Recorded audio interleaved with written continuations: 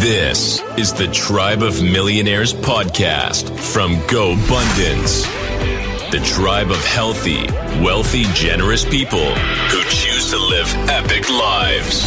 Listen Tuesdays for featured guests and Fridays for GoBundance member spotlights. But listen always to hear how our guests have grabbed life big. Now, here's your host, Jamie Gruber. What's up, everybody? Welcome to the show. I'm excited today, man. We've got this guest that's going to blow your mind in so many different ways. His name is Anthony Trucks. He's a former NFL athlete turned speaker, coach, entrepreneur, and author of multiple books. Most recently, Identity Shift, Upgrade How You Operate to Elevate Your Life. He's the host of two podcasts, Awe Shift, love that name, and Shift Starter. A father of three, married twice to the same woman, and he was actually a contestant on American Ninja Warrior. Those guys were dogging on you a little bit about being a bigger guy and not making it through. I didn't like that, but you were a contestant on there. I handle my own. You can check out his website, anthonytrucks.com, to learn more and follow his very inspiring Instagram page at Anthony Trucks. My man, welcome. Thanks for being here. Hey, man, no problem. I appreciate you having me on. Let's have a good man. Talk to the people. That's right. Well, we were talking before we record. There's so much to your backstory and so much to what you teach now. It feels natural to split it up. You probably do that on most podcasts. In fact, some of the ones I listen to, kind of the cadence. But let's go back. You had a very turbulent upbringing, I would say. And I want to go to you went to the foster system at a certain point. Yeah. And the story you've told, I've heard it on your Goldcast and other places, is this incredible story of where your mother's crying, another woman is there, and suddenly you and your siblings are walking out with this other woman. Yeah. The question that I was left with, like, if you don't mind, what happened? Why were you going into foster care? Because later there's stories about your mother we'll cover, but what was the prompt? Was it required, or was it your mother actually giving you up? No, it depends when you ask that question. If you ask my biological mom, she'll say that the state of California paid her boyfriend at the time $10,000 to beat her up so the state could take the kids away. That this is just, it's like a bad movie plot. It doesn't make sense. And as a kid, you accept that. You're like, oh, bad guy, bad state. The reality was, from what I gathered, when I found out later, was she just at one point was like, I can't handle my kids anymore. Come pick them up. And we were put into the system. And I mean, that's not usually the norm for people to do that to their own kids, but she could handle the four of us and we got thrust into it. And I think in her mind, she was doing what was best for us, which was really best for her at the same time, and ended up being the worst for us. And so it's just a weird, man, that's the beginning of the weirdness right there. It happened when I was 3 years old. Yeah, 3 years old. Unbelievable. And that's a memory you have at this point. Oh, yeah. It's incredible. I don't like the memory, but it's one, I find that whenever we as humans have those tumultuous moments in time or like there's hard stuff, our brain kicks on. Like it actually like just kind of sears it in. So I can tell you the layout of my house at 3 years old in that little apartment we had. But there's some things that you wish you didn't remember, but then there's also things that I think if I didn't, it wouldn't be who I am like now. My mind wouldn't be how it functions in a moment.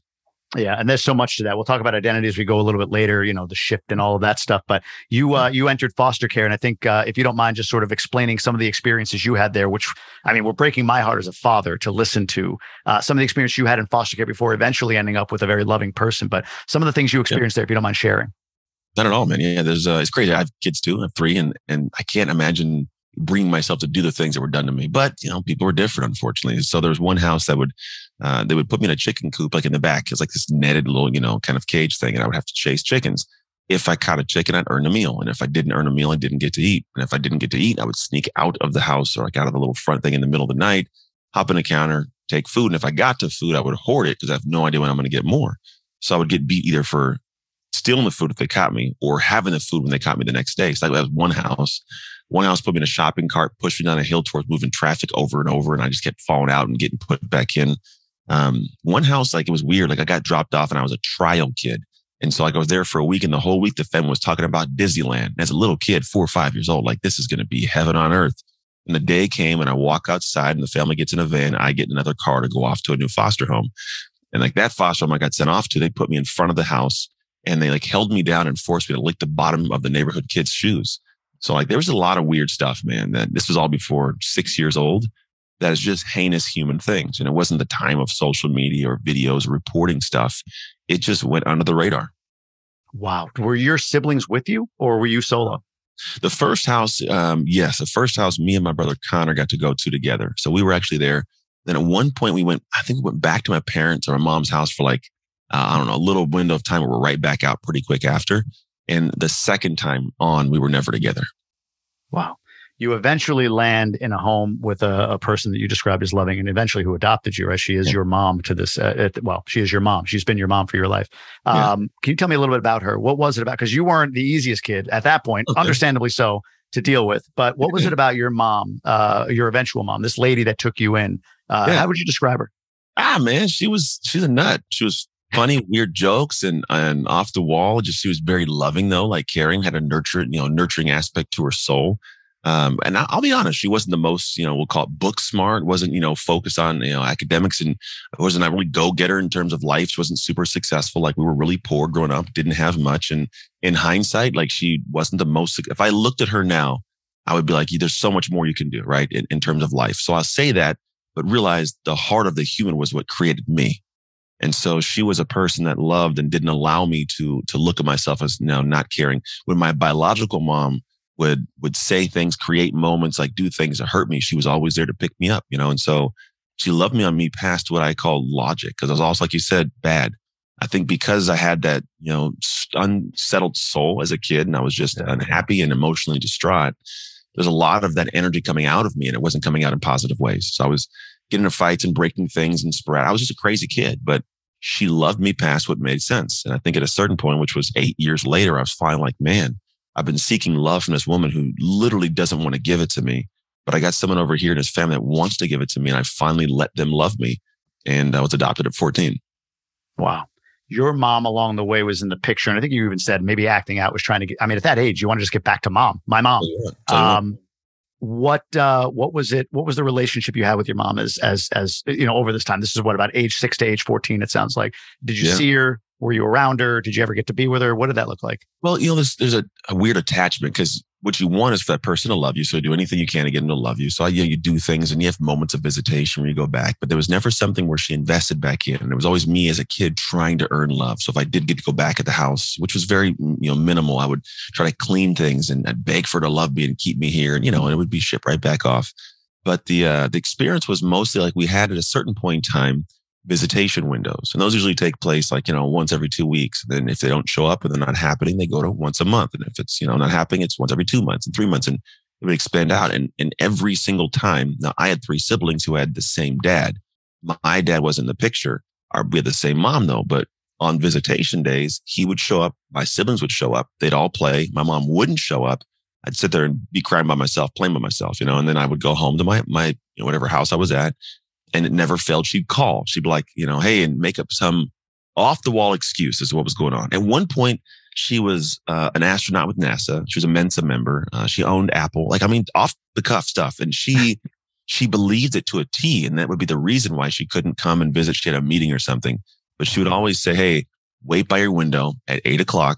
I'm going to drive by. I'm going to pick you up. So pack a bag, sneak out. We're going to drive off and live together. So every time this would happen, it would be that visitation day she'd miss. I'd talk to her and I'd pack a bag and I'd sit there and, by 9:30, I'm crying myself to sleep. And every night up until the age of 14, I would wet the bed. Like it was some weird psychological thing that I could not stop. And I even knew was coming. At 13, I was aware, like, this chick is crazy. But I'd still talk to her, and have the conversation. She'd say, pack a bag. I'm like, cool. And I wouldn't even pack it. But that night, it was just that the way that she triggered my mind. At 14, I'm wet in the bed still. It was just a weird dynamic. So she was around and she was making my life hell, man. It was a very weird, unsettled, unsure, don't know who I am kind of experience of life that didn't even get its first kind of, spark of solidarity until I was 14 and I was adopted. Is she in the picture still? Is she alive? Is she around? Do you know her at all? It's funny. We did a TV show. My wife and I were cast for a TV show called Relative Race. And part of it is to find relatives. And, you can get like skip tracers that can find people. And this TV show is like, hey, look, we don't have this problem happen often. They're like, we find people. Either we find them alive or they're dead. We can't find her.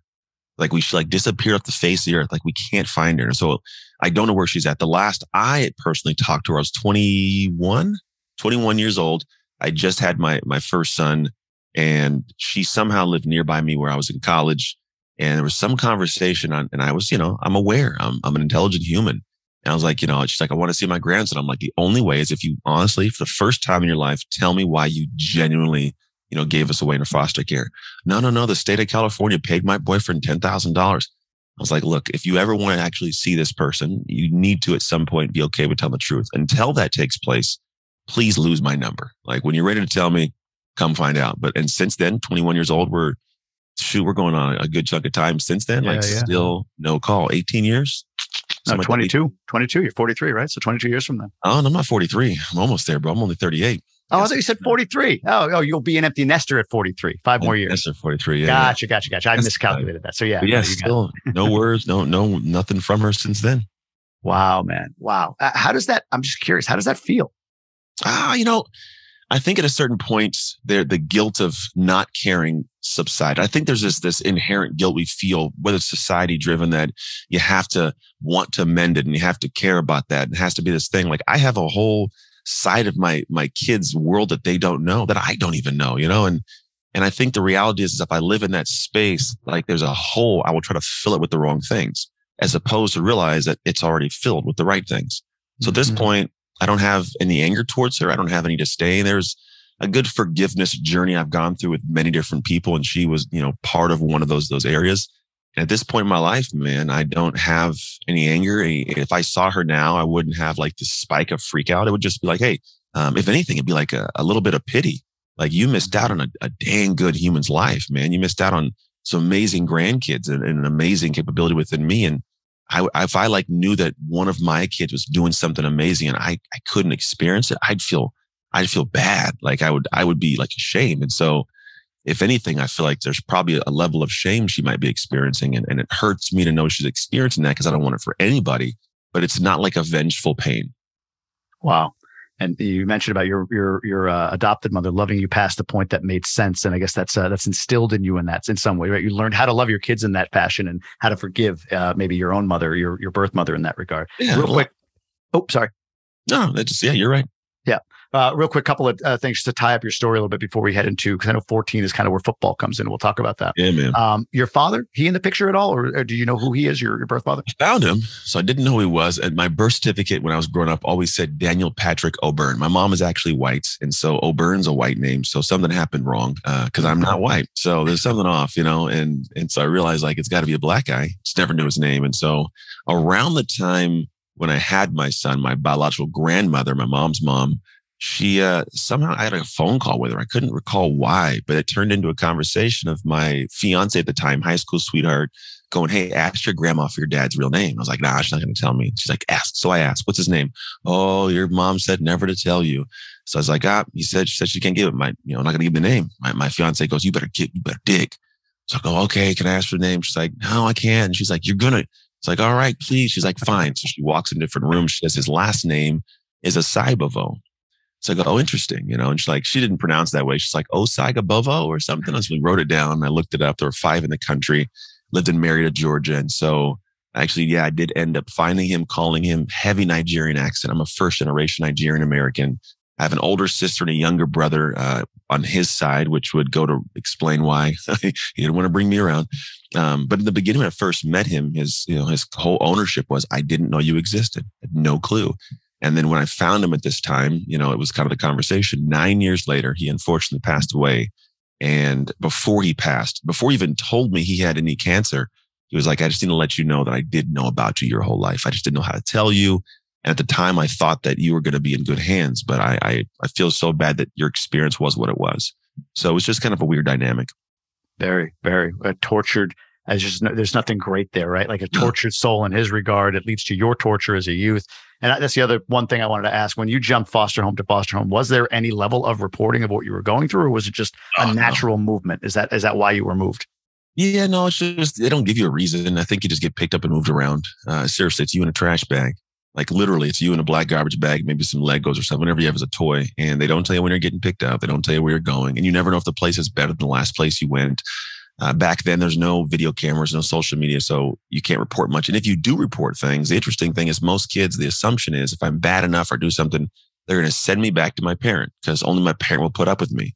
Yeah, but that's just poor logic. It just means you go to a worse house. And so, getting kind of kicked around over and over again was my experience. And so, yeah, it just was a lot of turmoil, man. All right. Wow. Your adopted mother up to 14, or when you were 14 is when she adopted you. So I'm assuming Trucks is her last name. Did you take her last name? No, Trucks is actually my biological mom's last name. It's just a good football name, so I kept it. Now, Hart's my middle name. So when I was adopted, my mom's, I guess her husband, my step foster dad, maybe you want to call it that, I don't know. His last name was Hart. So my middle name I changed to Hart. So it's Anthony Hart Trucks. Gotcha. Football comes into the picture at 14, Yeah, correct? So tell me a little bit about that. What was were you just a natural, sort of gifted athlete? No, man, I was trash. I've seen photos of you later on where you're gigantic and jacked. So a lot of progress then. So what happened at 14? Well, 14, I was a skinny little kid. I could like suck my stomach in and you could put my hands in my ribs. I was a tiny little guy, man. But I was good at recess. You put me out of recess against a little kid, bro, I would dominate him catching footballs. Yeah. But on Fridays in middle school and elementary school, the biggest thing is I wasn't allowed to play football because my biological mom wouldn't let me. She had parental rights, so I couldn't do much. And I wanted to play, and it was kind of this journey where when I finally got adopted, I could try the game. But I'd never put a helmet on, shoulder pads. I never caught a football like that. Whereas my peers, some of them, they're like, 6 to 8 years in. They've been playing since they were like 5, So these kids got a little bit, if you want to call it that, of a head start. So I'm going out there and I have no skill set or knack for the game. I was getting hit left and right. I'm running around like a crazy person. I don't know. I can't even figure out how to put shoes and cleats and shoulder pads and everything on. And we were poor too. Like most people know this. I played at 14. We were really poor growing up. I had a paper route from 12 to 14. And even beyond that, but it ended up being where I paid for my first year of football because we didn't have money for it. So my paper route paid for my first year on my own. And I needed to get some cleats. I got some Nike Sharks, but the only clearance size that they had was 2 sizes too big. So I got toilet paper, wrapped it around like towards flat, put Scotch tape around it and cut it to fit the toe of my cleats so I could put my cleats on and run around with floppy shoes. And so that was my first couple of years, man. And then I was trash. Like I wasn't good at the game. I enjoyed it. I had fun playing it, but it wasn't this thing where I was, and then all of us have this on the outset of something you love to do. The initial aspect is I suck at this. Mm-hmm. And that's kind of where you talk about, Carol Dweck's growth or fixed mindset. My mindset, it was fixed. It was interesting. Like I was like, I'm never going to be good at this. This sucks. I tried one more year. I was like, nah, I'm really trash at this. And I gave it up. And there was a moment in time that kind of opened it back up. But yeah, at 14, that was the first time I got to try that game. What was that moment? The moment that opened it back up? 2 girls, Mr. Howell's English class, where I had checked out. At this time, my adoptive mom was diagnosed with multiple sclerosis, so the family's focused on her. No one in my family took school seriously. My older brother and everybody in my family, aunts, uncles, they all no one graduated from the high school with on time. It was always GED or continuation. And so I had this thing where I was like, well, I'm not a foster kid, man. I'm not supposed to do very much. I'm the adopted kid. I'm one of 6 in his family. Like we ain't got much going on. Mom is sick now. So I was like, I'm going to check out. And it was in my head, this assumption that foster kids, you don't have much. And I didn't know the statistics until way later. But I found out that if you go to any prison in America, 75% of the inmates are former foster kids. On top of that, I want to say half our homeless population are foster kids because they've aged out of the system. And less than 1% of us ever graduate from college. So it is not in the cards. And for me, I had that feeling early on of like, yeah, here we go, heading down the back path. And then these girls said something. And one of them was just one said something. But here's what she said. The reason I'm so bad is because I'm in foster care. And at face value, it's just a statement. It's like, hey, I'm no big deal. But for me, it was this gift that I pray people get, which was I got to hear my excuse for giving up out loud and how stupid it sounded. And when you hear something and it trickles into your brain, you go, that's a stupid thing. And you realize you're saying that, it goes, oh, you don't like that, but you're doing that. You got to change something. So I went home and I remember there was a moment where I looked in the mirror and that conversation had been floating in my head all day. I just looked in the mirror at myself, my pupils. I said, Anthony, you're going to be great. And that was it. You're going to be great, Anthony. And that was the initial kind of decision and commitment to myself to start the path of improvement. We said on transition to shift stuff. This was the first moment of proactive, purposeful shift in my life. Your mom got sick with MS. How long did she survive with MS? She passed away April 15th, 2014. So 17 years later. 17 years later. Wow. Yeah. And we can get to that as we go through the remainder of your story. So I love the talk about the shift. And again, we're going to kind of get there. I just want to kind of complete the rest of this, this backstory on football. So you obviously, this will be marketed as, a former NFL athlete and all that stuff. Yeah. So you got good. You got pretty good at some point. Oh yeah, man. Cause I had that moment and that moment turned on a different little thing inside my brain. So for me, I think what it was I got to this realization of I didn't like the path I was going. I knew that if nothing changed, I wouldn't have a new direction. It was going down this funky little spot. And I also had this really, it was like an internal anger with myself of accepting the situation I was in. Like it was this thought of like, dude, I had no control over the foster care system. Why would I let that thing control me for the rest of my life? Yeah. And I was like, I got to change something. And I started doing things that most people won't do, which is I did things that felt completely out of character. It was, for example, I was skinny, I was slow, I couldn't catch. And so what your assumption would be is like, go work on that. And then most people go do it. But here's what takes place in the world. Everybody else goes, hey, bro, why are you lifting weights? You're skinny. Hey, why are you running around? You're slow. Why are you catching footballs? You got no hands. Like this is the kids talking to you. It's the same thing in the adult world of like, why are you starting a business? You have no business experience. Like this is the mentality. And so for me, I had to move against two grains. One was the part of me that says, it's called cognitive dissonance. Anthony, that's not who you are to do this. And outside people saying, Anthony, it's not who you are to do this. And I would get up every day and realize that, yes, it's not who I am, but if I don't do it, I won't have what I want. And I would get up and lift weights, run routes, do all this stuff. In the first, couple of weeks, it's awkward. First month, it's still kind of weird. 2 months in, you get a little more comfortable. 7 months later, though, there's a level of investment as a human that creates a different return that most people do not understand until they've gotten to it. And what happens is us, we're investment-based humans, investment bias, we'll call it, which is if I give something, I want a return, man. And if I give money, I want my money back, right? Or I want the hot dog I purchased. For me and humans, when we give the energy and effort to something, the return is a confidence and a self-esteem and eventually a completely different sense of self. And when I showed up the next year to football, there was this mentality. And it wasn't something I could speak. It wasn't something that I was throwing out there. It was something that lived in me in the moments, the instinctual, unconscious moments. And what it was I have done too much work in the dark for you to take what is mine in this light. And the light was like practice. It was drills. It was the footballs in the air. It was you're coming at me and I'm going to tackle you. It was me coming at you and you aren't going to tackle me. It was like this mentality of like, I earned this way before we got here. Don't even think for a moment you're taking this from me. And so I showed up with this different energy of like a monster and is an animal inside. And that turned into what you see in the world now. Like I wasn't just, here's the thing. I call that dark work. Mm-hmm. It's something I'm building in the background, but it's this realization. Everybody I've ever noticed that's successful, there's moments in the background that they did things that were unsexy, uncelebrated, unsupported by most of their people, but they did it to where not only did they develop the skill set like I did, but they developed the confidence and identification internally to deploy that skill set when it was needed. And that's what I did at that time at 15. And it turned into a way better athlete, better performance, got moved to varsity. A couple of years later, got a scholarship to college and it all goes on from there. Yeah. But it all happened in that window of time where I initially had this first, we'll call it introduction to what it meant to do dark work. Did you? That's incredible. And look, this GoBundance thing we talked about, this community that I'm a part of, this podcast represents, is about getting around other people that, a lot of us, the voices in our head in our regular community are telling us why we can't. And we want to get around people that are telling us how we can or that we can, or supporting that future version of us. You had a lot of naysayers. Did you have anybody around you in that time that were a community? You said most were telling you you couldn't. Was there anybody that you latched onto, or did you have a mentor or a guide or a community? I had my yard duty and one of my football coaches. It's funny. The principal at one point was like, Anthony's not going to make it to college. Like I found the grapevine, he was saying that. Very weird stuff. So you have that. But what's interesting is like, it's kind of like the weight room. I can go to the weight room with my workout buddy, but I still have to lift the weights. Mm-hmm. He can be supportive all he wants, but I still have to lift the weights.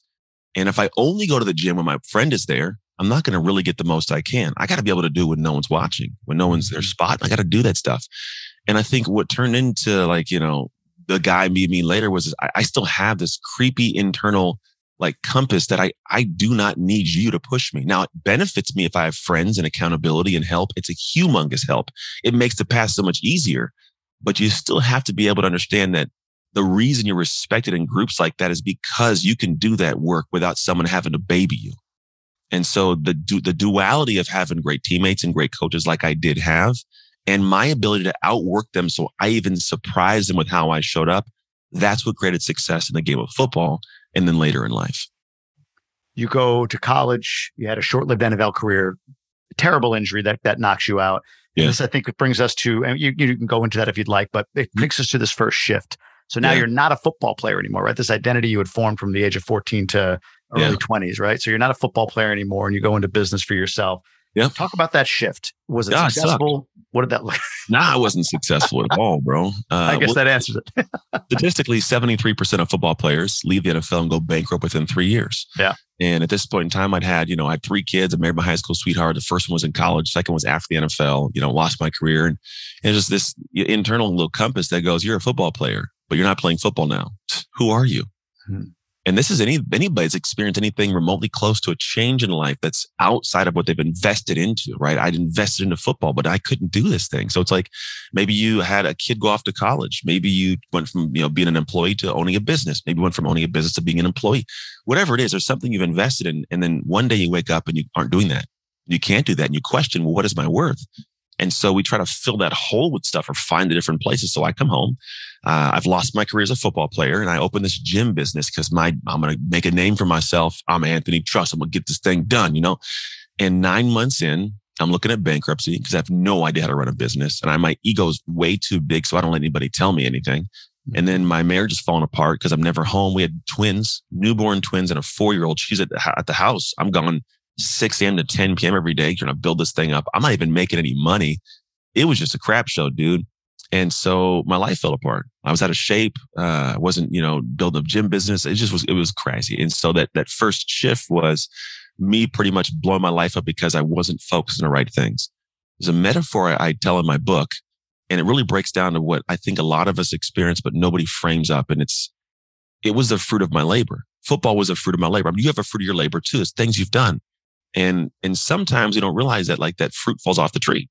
It rolls on the ground, it hangs out for a bit. It can be okay. It can go from the ground to the farmer's market to the store to my house, but it's eventually going to rot. And when it rots, you feel like that. That's how I was with football. I left the game. I was okay for a bit, but eventually I felt rotten, man. So I was focused on things that kind of, bring the fruit back to life, but I couldn't. And so everything fell apart. I get divorced. I'm living in a 500 square foot studio apartment. Everything's just to crap, right? And it took me 3 years after divorce to wake up a little bit and realize that the truth of how we operate as humans is we lose sight of what's important. I thought, and we all think we are the fruit. We've never been the fruit. We've always been the tree. The tree is the thing that created the fruit in the first place. It's where the nutrients, the skills, everything happens in the dang tree. And so when you only focus on the fruit, you let all the rest of the fruit die. It's why the fruit of my health died. The fruit of my marriage died. Fruit of my parenting died. Fruit of the business died because the football fruit was all I focused on.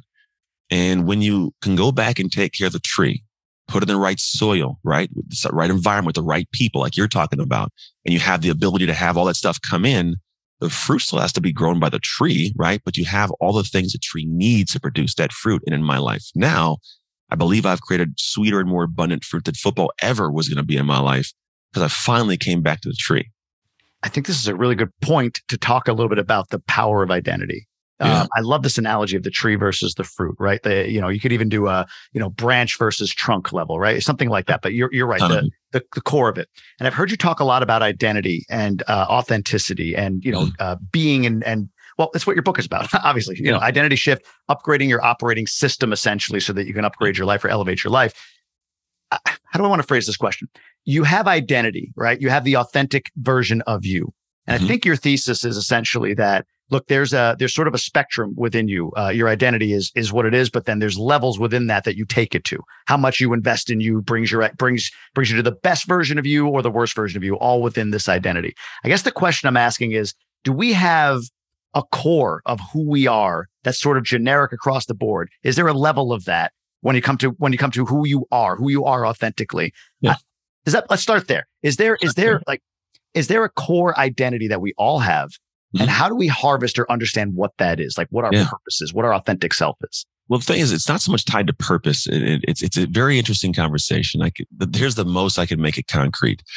Your identity is this thing that floats in the background, like you said, operating system, but no one's really paying attention to it. And so identity, in my definition, is who you are being when you're not paying attention to who you are being. It's just my natural state of flow. I wake up, I do certain things. Some things are easy. Some things are hard. I say certain things. I have certain judgments, certain perspectives. I just have a natural flow. And if you think about who you were, let's say when you were 18 years old, you're a different person. Like I'm a different guy than I was back then. But that guy had a state of flow. He was just being, and him doing that did whatever he did in his life. At this stage of my life now, I can handle more, say more, do more, see things differently, but I'm not always consciously thinking about it. It's just naturally flowing. So just assume it's like who I'm being actions. Now, your life, which we have, is a result of your actions and your habits. Mm-hmm. Some are very conscious. I choose to do this. I choose to do that. A lot are just instinctual. We just do certain things, say certain things. And in fact, we're not even aware of how we're functioning. We're just doing stuff and going, this is my life.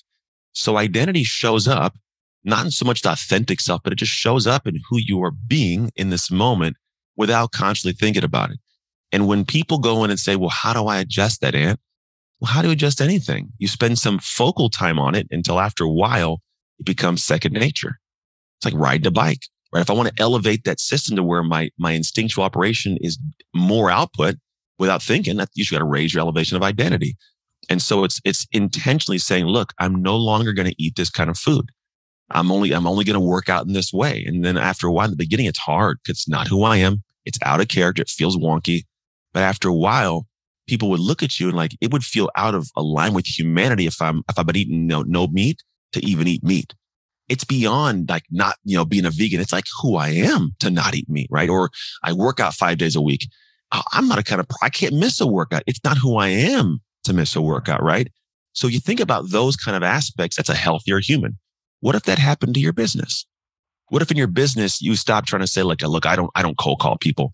And it got to the point where it's like, you couldn't finish a week without getting 100 cold calls in. Different way your business runs. It's a different identification, different elevation of function. Or maybe you're a person that goes, we just talked before. Some guy goes, I have someone that follows me around the internet and they take notes. So I'm a guy that I'm going to make sure I can do the most. And I'm going to have somebody make sure I follow up. I don't like that. I identify as the guy who's like, I want to have a great conversation. I don't want to have homework from this call. I'm not the kind of person who takes stuff away from the call to give me more work to do. That's just who I am. I identify differently. And so when we look at identity, we think of it as this philosophical, esoteric, spiritual thing. It's not, man. We see it in every human we see. And that person can adjust and shift at any time they choose by taking a cognitive perspective of how can I proactively change this until it becomes second nature to do it. How do you know that identity? I made the mistake of kind of lumping in authenticity, and you've done a great job, I think, of separating that out. Like, let's put that aside. We're talking about identity right now. It's not necessarily authenticity. Yeah. I think what I'm hearing is what you're doing is reflective of who you're being, right? So what you do, the outward things that you're doing are reflective of who you're being, which is your identity, essentially, right? How do you resolve? And this is for me, honestly. I don't care about the listener right now. How do you resolve who you're being, that identity, and whether or not it's linked to who you are authentically versus what you're conditioned to be? Yeah. So it's good. So essentially, we've all been conditioned. Let's start with that. So we start there, right? We were all programmed in this identity. Teachers, preachers, coaches, leaders have just programmed. It's a study that took fleas, and they had these fleas that could jump super high and put them in a jar, and they were jumping out of the jar. And what they did is put a lid in the jar for 3 days, and all of a sudden, the fleas that took the lid off would never jump beyond that lid. In fact, their offspring, all the generations after that, would also never jump higher than that lid. You're programmed there. Like it's literally you almost wake up when you're born and taught by your parents and teachers, this is what's possible. And we identify with that. That's the highest thing we shoot for. So keep that in mind, right? The other part of it is opening your dang mind to what's going on out there and seeing things differently. So we call this a shift method. It's the way I actually reprogram. And so the first thing is, I love the statement that goes, it's hard to see the label when you're inside of the jar. Like we don't really see who we are. And there are people above us that do see it. And some people don't want to see it because the ego might get poked. I mean, imagine you've been living your life the same way for 40 years and someone comes up and rattles your cage and says, you've been doing it wrong, or you could have done it better. What do? Oh, I can accept that I've been doing it wrong, or I can try to demonize this person and their feedback to make me feel comfortable. Most people choose option 2. Oh, you're crazy. I don't want to do that. We bring it down to our size as opposed to going, ooh, that feels real uncomfortable. But you know what? They got a point. That's what my label says. I haven't been communicating well, so my marriage hasn't been working, or I'm money hungry, or my business won't work for some reason. I'm only focused on money. Whatever that label says, when somebody can see it and show it to you, they show you their limitation. And so you can actually proactively reprogram it, but you have to be okay doing things that do not feel like who you are right now. And when you can accept that reality and go, oh, there's going to be some things that make me feel like I'm in an alien's body. When you can do that, your life will be completely different at every level. And the way that I have told people to focus on this is to go, look, there's some things that are, like you said, authentically you. That is genuinely who you are right now. You don't have to be that forever. But here's what I focus on. I am in no way the fruit. That's the outcomes, right? I am the tree. What's the tree's job? To grow, to give effort to making fruit. So I identify with the effort, not the outcome. I'm the kind of guy who even if I tried that was funky, I gave the effort, man.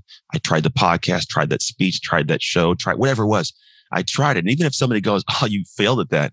Yeah, but the goal wasn't 100% just to succeed. It was to try. That was my goal. Could I get up and do it when no one else would? And the funny thing is when you operate in that way, most of the time it works out because everybody else isn't giving the effort because they identify with the outcome. And God forbid that outcome isn't what I want it to be. So I get fear. I have judgment, imposter syndrome. I'm not worried about any of the outcomes of who I am or who I've become today or the future. It's just, am I willing to give the effort that in time could become the person that has that? If I identify with that, the rest becomes easy. Identity itself. That's great, by the way, Matt. I wrote down a bunch of stuff. And I was just thinking through, as you mentioned, like labels and that sort of thing. So I'll ask it this way: identity itself. So you create your identity, which I completely agree with. There's a writer named Benjamin Hardy who wrote Who Not How in a book called Personality. Personality Isn't Permanent. And it's funny, in that book, he featured this guy named Andre Norman, who was a 100-year convicted convict, man, bad dude, who completely converted himself. I had him on a show a year or two ago. Unbelievable dude, right? Yeah, I'm sorry. He goes into prisons now and talks to kids and stuff. Yeah, exactly. Unbelievable guy. So I love the concept. Same time, just to bring it to the tactical or the practical for many of us. Like, so how do you describe identity specifically? Like, do you have a phrase? Because I think of, I'm a husband, I'm a father. Those are labels. Are those identity? Or how do you do it? How do you identify identity? So the good thing is, realize you have different identities in different places, right? And identity is what you would battle. Here's the best way to figure out. It's hard. It's like, you got this and put this point on. If there's something somebody can say to you to challenge you that you would step up and battle for, that's a part of your identity. So if somebody comes and says, hey, you're not a father. You kidding me? I just paid this kid's school for 17 years and he's going to college. Like, that's my son. I'm a dad, right? Yeah. But if somebody says, you're not an F-14 jet fighter. Oh, you're right, bro. That's not what I am, right? Because I don't have any investment. I can't say it's who I am. So first off, like, you have different ways of being able to see where you are. But what I really have noticed is you express parts of your identity in different places. So you can be different in your marriage, in your parenting, in your business. If I was talking to you right now, like I talk to my wife, it would be weird. Like, hey, baby, how you doing? Like, it's just different. We might end the podcast. You know what I'm saying? It's a different expression of the identity inside. We have multiple ways we express ourselves, and that's okay. But the reality is there are going to be places where if you want to say, what is my identity? It's whatever you would own that is you. Now, how do we get to the ownership? The ownership is the investment bias. It's the dark work. Like, if you want to have that guttural, instinctual sense of, like, think about it, there are certain people that will show up to, say, a job interview, and one person has done no dark work. They just kind of want the job, right? And they just kind of like, they're going to try it. Other person's going, hey, I've done this job for 3 years. I've studied this. I've read this. I prepared for this interview. They walk up there. The two of them, there's a different sense of how somebody shows up. They're going to battle for that job because they know they got it in them. Whereas the other person, they're going to be easier swayed from not doing it because there's no full investment. There's no identification there. They haven't done the investment to have the bias of return saying, I am dope at this. Mm-hmm. It's the difference between somebody going into a boxing ring who's boxed for a week or boxed for 10 years.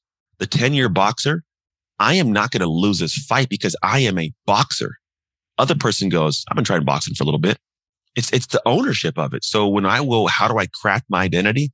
How do I do something so long that it becomes something that I will protect as part of who I am? The only way you get there is because you put the work in.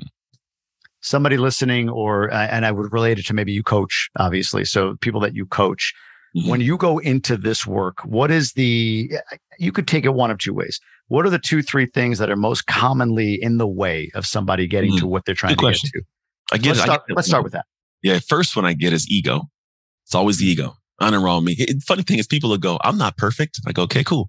And then we start digging and then we find things. And then they're like, no, I'm good at that. Like, you just said you weren't perfect. And I just put in one out and it's pretty transparent. No, I'm okay there. So the ego gets in the way because as much as we want to improve, we also don't want to feel bad about who we are in this moment. We protect this position. And the thing is, I don't know who said it, but if you protect your limitations, you get to keep them. Mm. So a lot of people heard that. I don't know who said it either, but that's a great quote. Yeah. I don't know who, I got to figure out who it was. It's not mine, guys. It's not mine. But the idea is like, that's what we do, right? So first thing is the ego is a humongous issue. The second thing is we choose to get perspective from the wrong sources. We typically will ask for help, which some people go, they ask for help, but they ask the wrong people for help. They're asking people who are not where they want to go. We always hear that same statement of the average of the 5 people you surround yourself with. Yep. And I have found that it to be half truth. I believe the average of the expectations of the 5 people. So I need to find people who have higher expectations that I want to be around, right? So it's really taking the feedback from those individuals. Because if I can let the ego down, I want people who are going to challenge me in an uncomfortable way because their expectations for themselves and the group are higher. When you have the expectations at a high level and you're able to take the ego back, you can now take feedback. The worst thing is someone with high expectations giving you insight and you go, "No, you're tripping." And then they just stop giving you insight. Why am I going to go and try to help you when you won't even take the first insight? Yeah. So it's the second piece I find becomes an issue. The third piece is people have zero discipline because they are operating in a structure of hope. Somebody says they're smoking the hopium. I don't know who said this, but a lot of individuals, they're trying to stay disciplined to an idea, disciplined to an emotion. The interesting thing about discipline is the word disciple is to follow and plans to follow a plan. Most human beings have no structure of understanding how to take what they want to have happen, what looks good in their head, and making it real. Therefore, you can't get the time spent. You can't do the dark work. You can't get the ownership because one day you're going to wake up and not feel like doing it and it won't get done. And you go, "I don't feel good." And then you don't do it. And the next day you go, "Oh, you suck." Yeah, you do suck. And it spirals downhill. So for me, the big thing is I don't like letting people assume that because you bought a planner, your solution is solved. A lot of people buy planners with no idea how to plan. Like, "I got a planner. Great. We can do that. Put things in it." Sounds good, bro. How do you take what you have dreamt about, what somebody has told you to do, and make it real? How do you make this where I can you can open my planner right now and know who I am for the next 4 weeks. You'll know what kind of husband I am, what kind of father I am, how I can take care of my health, what part of business is important. It's all there. That's amazing. So my job is to stay disciplined to the plan. And that's where I become Anthony that I like, I have pride for, that shows up in the world the way he does. It's not based on, I want to be this guy. No, I plan on what I'll be. That's how I become that guy. Stay disciplined to that. It all flows in. Who I am, because if your planner's empty, then you have no plan. That's who you are. That's the identity you have at that point, right? Dude, that's amazing. Yeah. But it's not a person. It's not a genuine thing. And that's the hard part is people, they don't want to be regimented and structured to it. They want to have freedom. I go, "It's great." But the problem is you don't have freedom of your mind because every day you wake up and you aren't doing those things because you don't feel like it. Therefore, you're a prisoner to your guilt. I want to do this. I didn't do this. I'm not being a good husband. And you're just guilty. So what do? You distract yourself. You drink it away, smoke it away, party it away, whatever. You focus on a business too much, all because you couldn't just write it down and follow that thing. And it's having a plan is actually something that gives you more freedom. Like today, we're done. 1:30, we're going to be done. Is on the calendar. I'm going with the kids to the veranda, this little spot nearby. We're going to get some food. My mother-in-law's going to hang out. I'm done for the day. And I'm not even, there's not even an ounce of guilt because I got everything that needed to be done today. And I'm good. Right. So whether or not I have a book I want to write, speeches we're doing, teamwork to get done, courses going on, all these things going on. But at 1:30, everything that has to be done today for me to be who I am is done. Other things wait for the next few days. They're built in the way they're supposed to. So I'm actually more freedom because I have a regimented structure. This is one of those, you're a host. So you host podcasts. Yeah. And of course you're tuned into the guest, but you're also thinking a little bit about, okay, let me make sure I have the next question.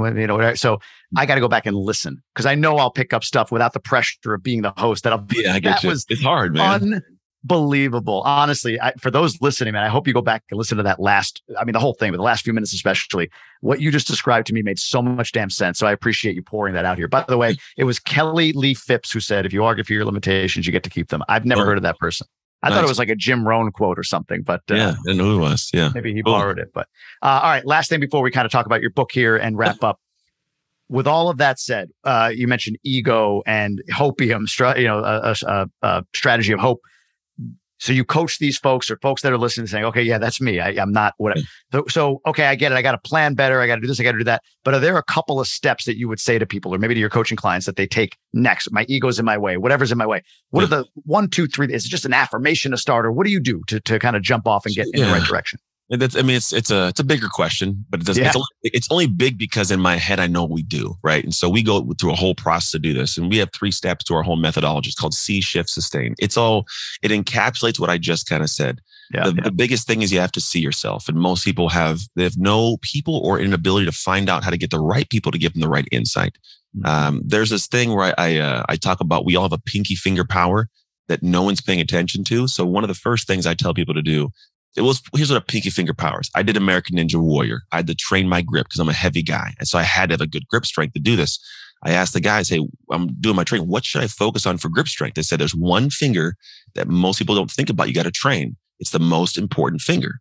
And I go, what's that finger? And they go, well, at the end of the day, most people don't know, but if you cut your pinky finger off, you lose 50+% of your grip strength. Really? I go, the pinky finger? That's the one you pick your nose a little bit with. It's not really as important. They go, no, it is. It's attached to so much musculature. And I've tried it. If you try picking something up without your pinky right now, you'll feel like it's weird. But you put the pinky and I can squeeze more, right? Yeah, so true. It's the most insignificant part of us that holds the most strength. And so what I tell people is send a message to your friends and family and say, hey, if you could extract one thing from my life to plug into your life to improve it, what would that be?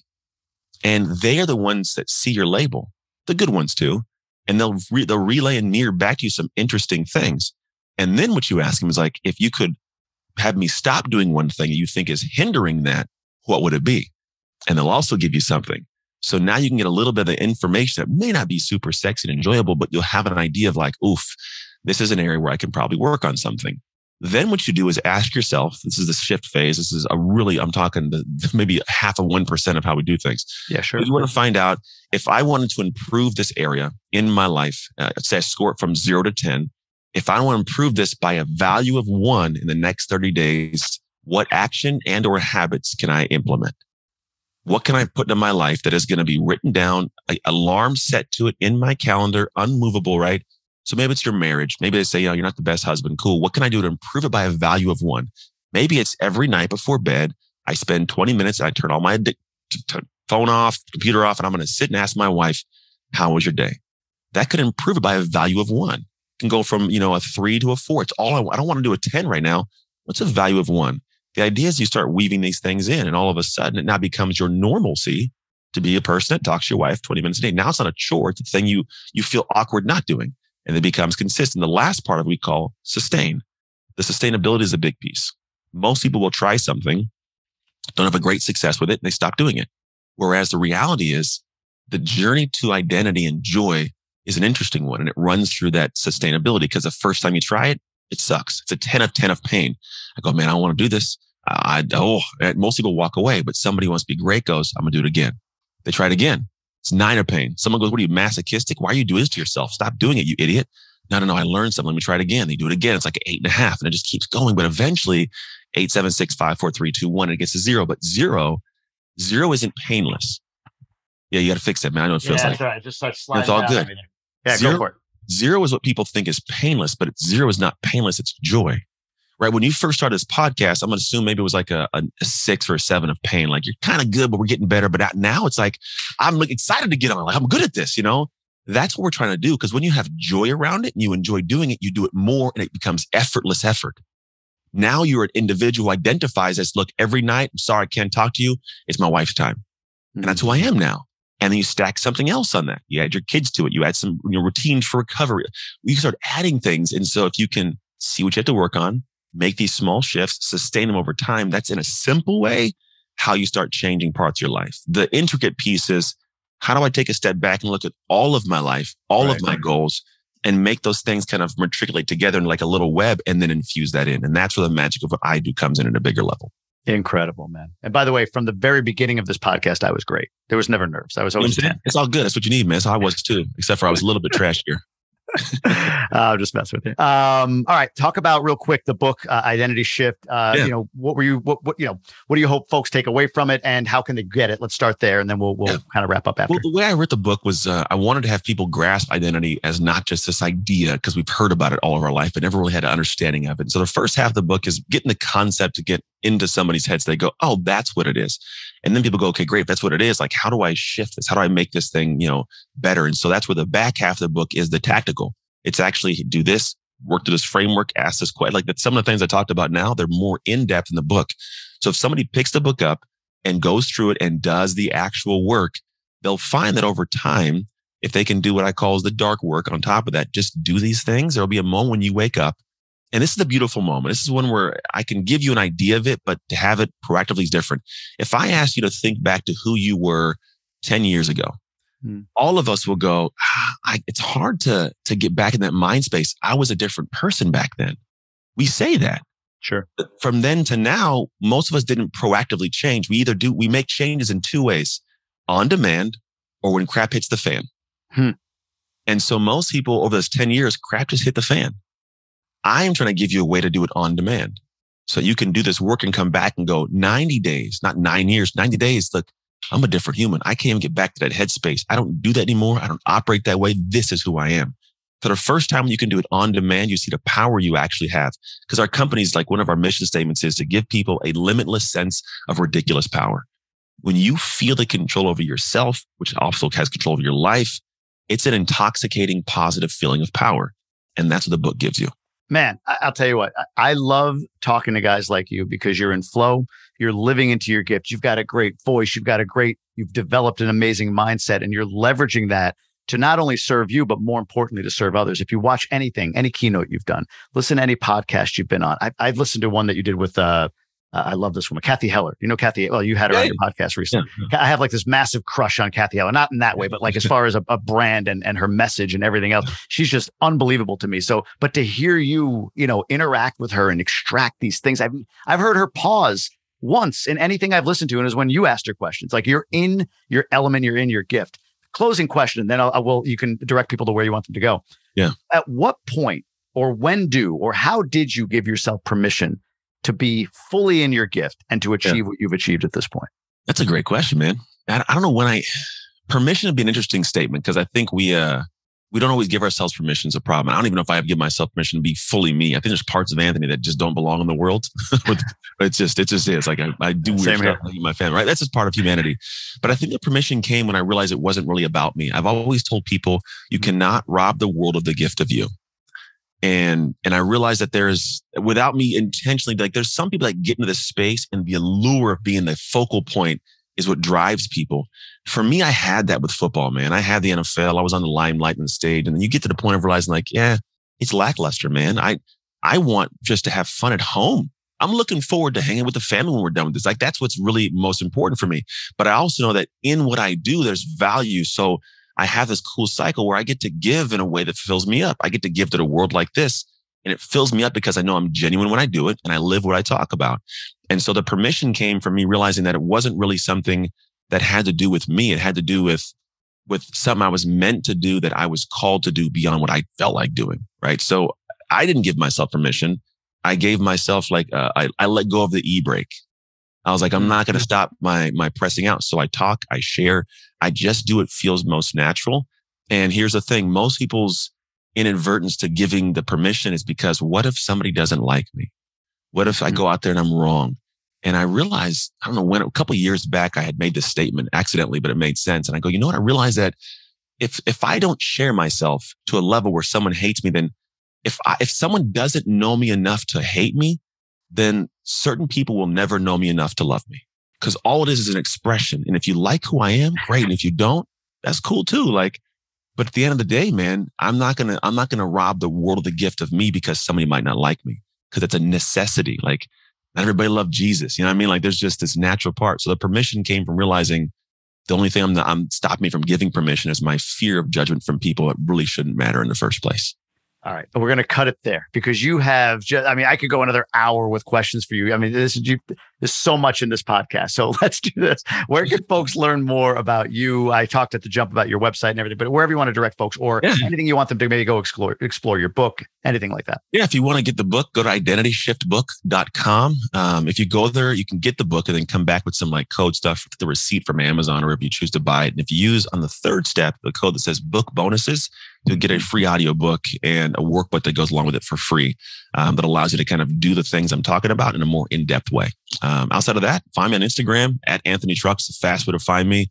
I do a bunch of weird, cool stuff, man. I just share ideas and thoughts all day, mostly in like pre-created content because I have this aspect of where I'm not a big fan of living my entire life to the camera at all times. I like to live my life and then share what I feel like sharing when I think about it. I don't have this bug to like, here's my breakfast. I looked at the bathroom, look at the poop in the toilet. Like, I don't do all that. It's just, I'm a dad, man. I live my life as a dad and then I share the rest of whatever is in my mind. Excellent. Yeah, I don't want to see the poop in the toilet for sure. Your website, anthonytrucks.com, there's a great identity survey on there that people can take to and get some real great information. So grab that quick because if you don't take this, because it's called a Slower Go quiz, we're going to be changing it pretty soon to your competitive advantage as a coach. I find that those who I draw on the most are coaches, executives, athletes in that realm. And we're going to be adjusting that quiz. It's a great quiz. So if you're here listening, go to the website, watch it before it comes down. We're going to take it down. But what'll be in place is a pretty good quiz too. Yeah. Appreciate you being on, man. Anthony, this has been amazing. Thank you again for coming on the show. Thank you for having me, man. Appreciate it.